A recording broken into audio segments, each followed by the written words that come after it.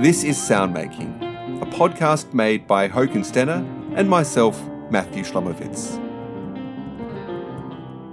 Each episode of Soundmaking features a composer or performer discussing the how and why of music they've created. For this episode of Soundmaking, I spoke with bassoonist Dana Jessen. We chatted about her album Winter Chapel, which came out on Carrier Records in December 2020. We recommend that you check out the Carrier Records catalogue. It features a wonderful selection of recordings of notated and improvised adventurous music. Dana's record features 6 improvisations. You'll hear an extract from the second one in a moment, and then the complete first track at the end of this podcast. And we hope that you'll check out the rest of this superb and varied album at the links that we provided below. In our chat, Dana spoke about how she conceives of each track as a duo between herself and the specific acoustic of the Winter Chapel space in which it was recorded.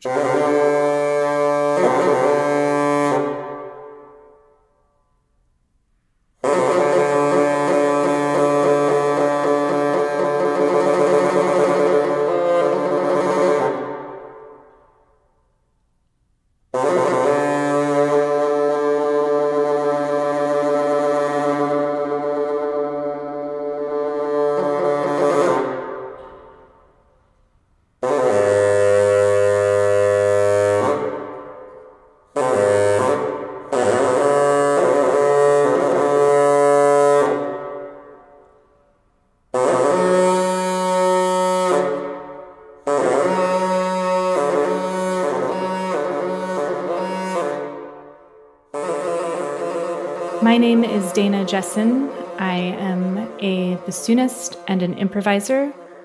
I grew up in Ann Arbor, Michigan in the United States, but like most Americans, I've lived in a number of different places. I now live in Oberlin, Ohio. I teach at the Oberlin Conservatory of Music, and as a bassoonist, I explicitly perform contemporary music, mostly pieces that I've collaborated on with composers. I perform in a chamber quintet called Splinter Reeds. This is a reed quintet. I also have a number of improvised music projects that I am a part of. The music you just heard is called Part 2. It's part of a solo improvised album called Winter Chapel that I just put out in December 2020. The idea of the album was to perform these improvisations in a highly resonant acoustic space at a chapel in my town of Oberlin called Fairchild Chapel. And the chapel is just this beautiful space, this old chapel with stone walls and stained glass windows. And again, this just incredibly rich, reverberant sound. And that was essentially the basis of the album, was to make use of the chapel and to honor the chapel in an acoustic way. So the album includes 6 different parts. Each part is a different improvisation that focuses on a unique sound and sonic environment. And I am essentially inviting the chapel as a sort of duo partner in each track. So for part 2, my framework for improvising within the space was very energetic, playing the bassoon in a way that I'm creating a huge force of energy through the instrument. So essentially creating a very live, reverberant sound space in the physical space itself, in the physical chapel. In part 2, I am doing a bunch of very fast tremolos and leaps and really creating a sort of loud and full and rich bassoon sound. The track that you're going to hear at the end of our conversation is called Part 1. And in this track, I am only playing the bassoon reed. This is a sound world that has become very much a core part of my identity and my musical language as an improviser. It's a sound world that I stumbled upon and started exploring much further beyond the way that one would normally play a bassoon reed. And from there, I really started to establish the reed's own large and vast musical range.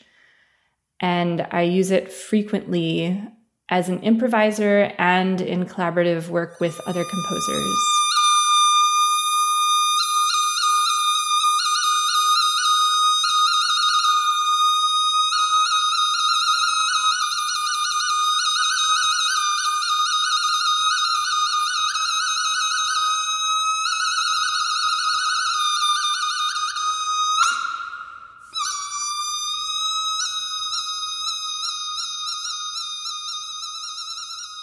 The bassoon is a double reed instrument, and when bassoonists crow just the reed alone, it creates this kind of gnarly, multiphonic type of sound.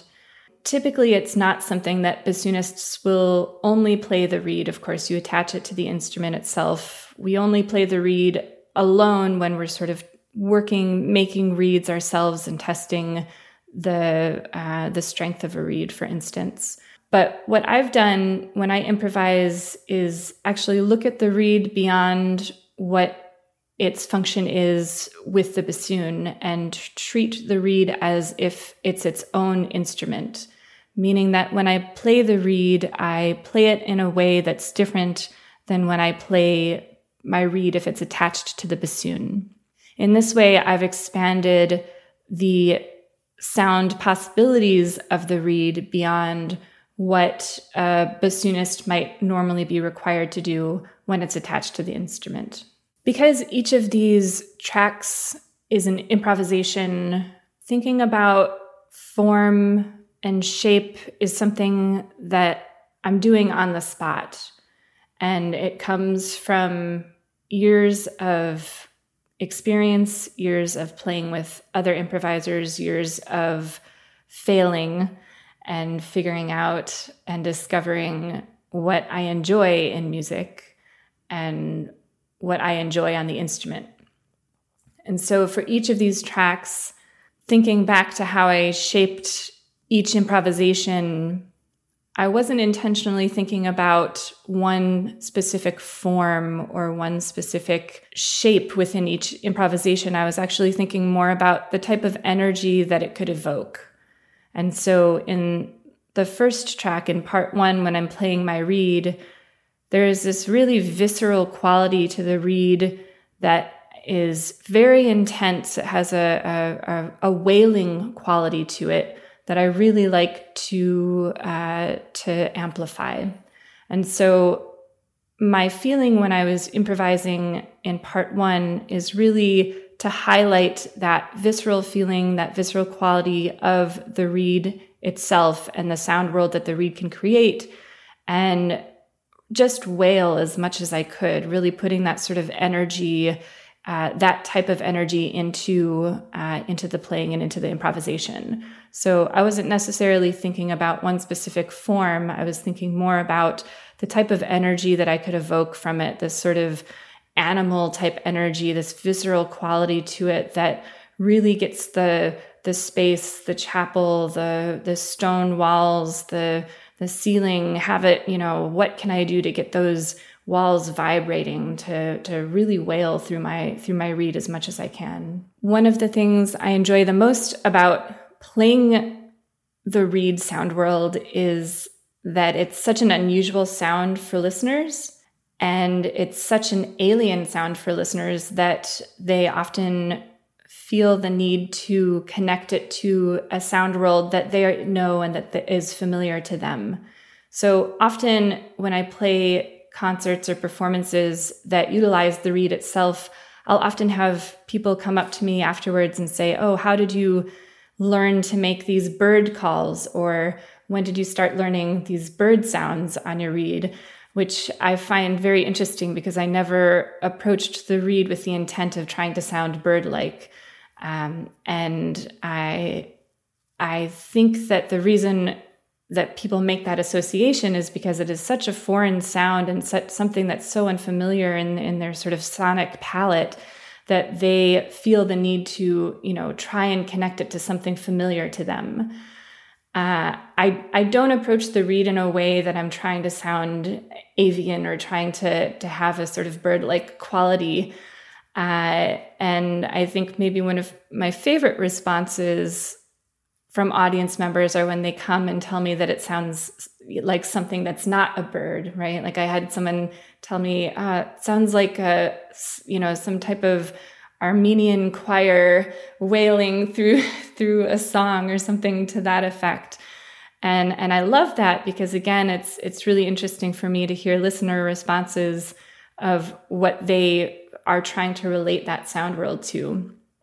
I think when I played this improvisation, the part one, I was really trying to evoke some type of emotional response to the improvisation and to the sound. I think that there is a quality to the reed sound that does evoke this, it is a visceral sort of wailing type of sound, and I think that it does conjure up this emotional response, certainly for me when I'm playing it. But I also think for the listener that is the intent, that it is supposed to conjure this sort of emotional response to the sound. After the album was released on Carrier Records in December, a radio station reached out to the label and asked for some text. They couldn't play the album unless they had a few things to say about the album. And so I put together a few lines of text that serve now as a program note for the entire album.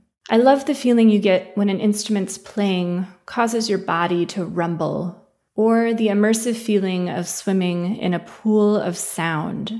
With this album, I'm attempting to recreate the physical experience of sound and music by recording improvisations in a highly resonant acoustic space. Each improvisation explores a different facet of this experience through wide-ranging techniques and musical material. From the highest frequencies to the deep, low rumbles, the chapel itself is a duo partner conversing with my sounds. My hope is that the listener will conjure up their own unique imagery with each improvisation and imagine the physical experience that might accompany it.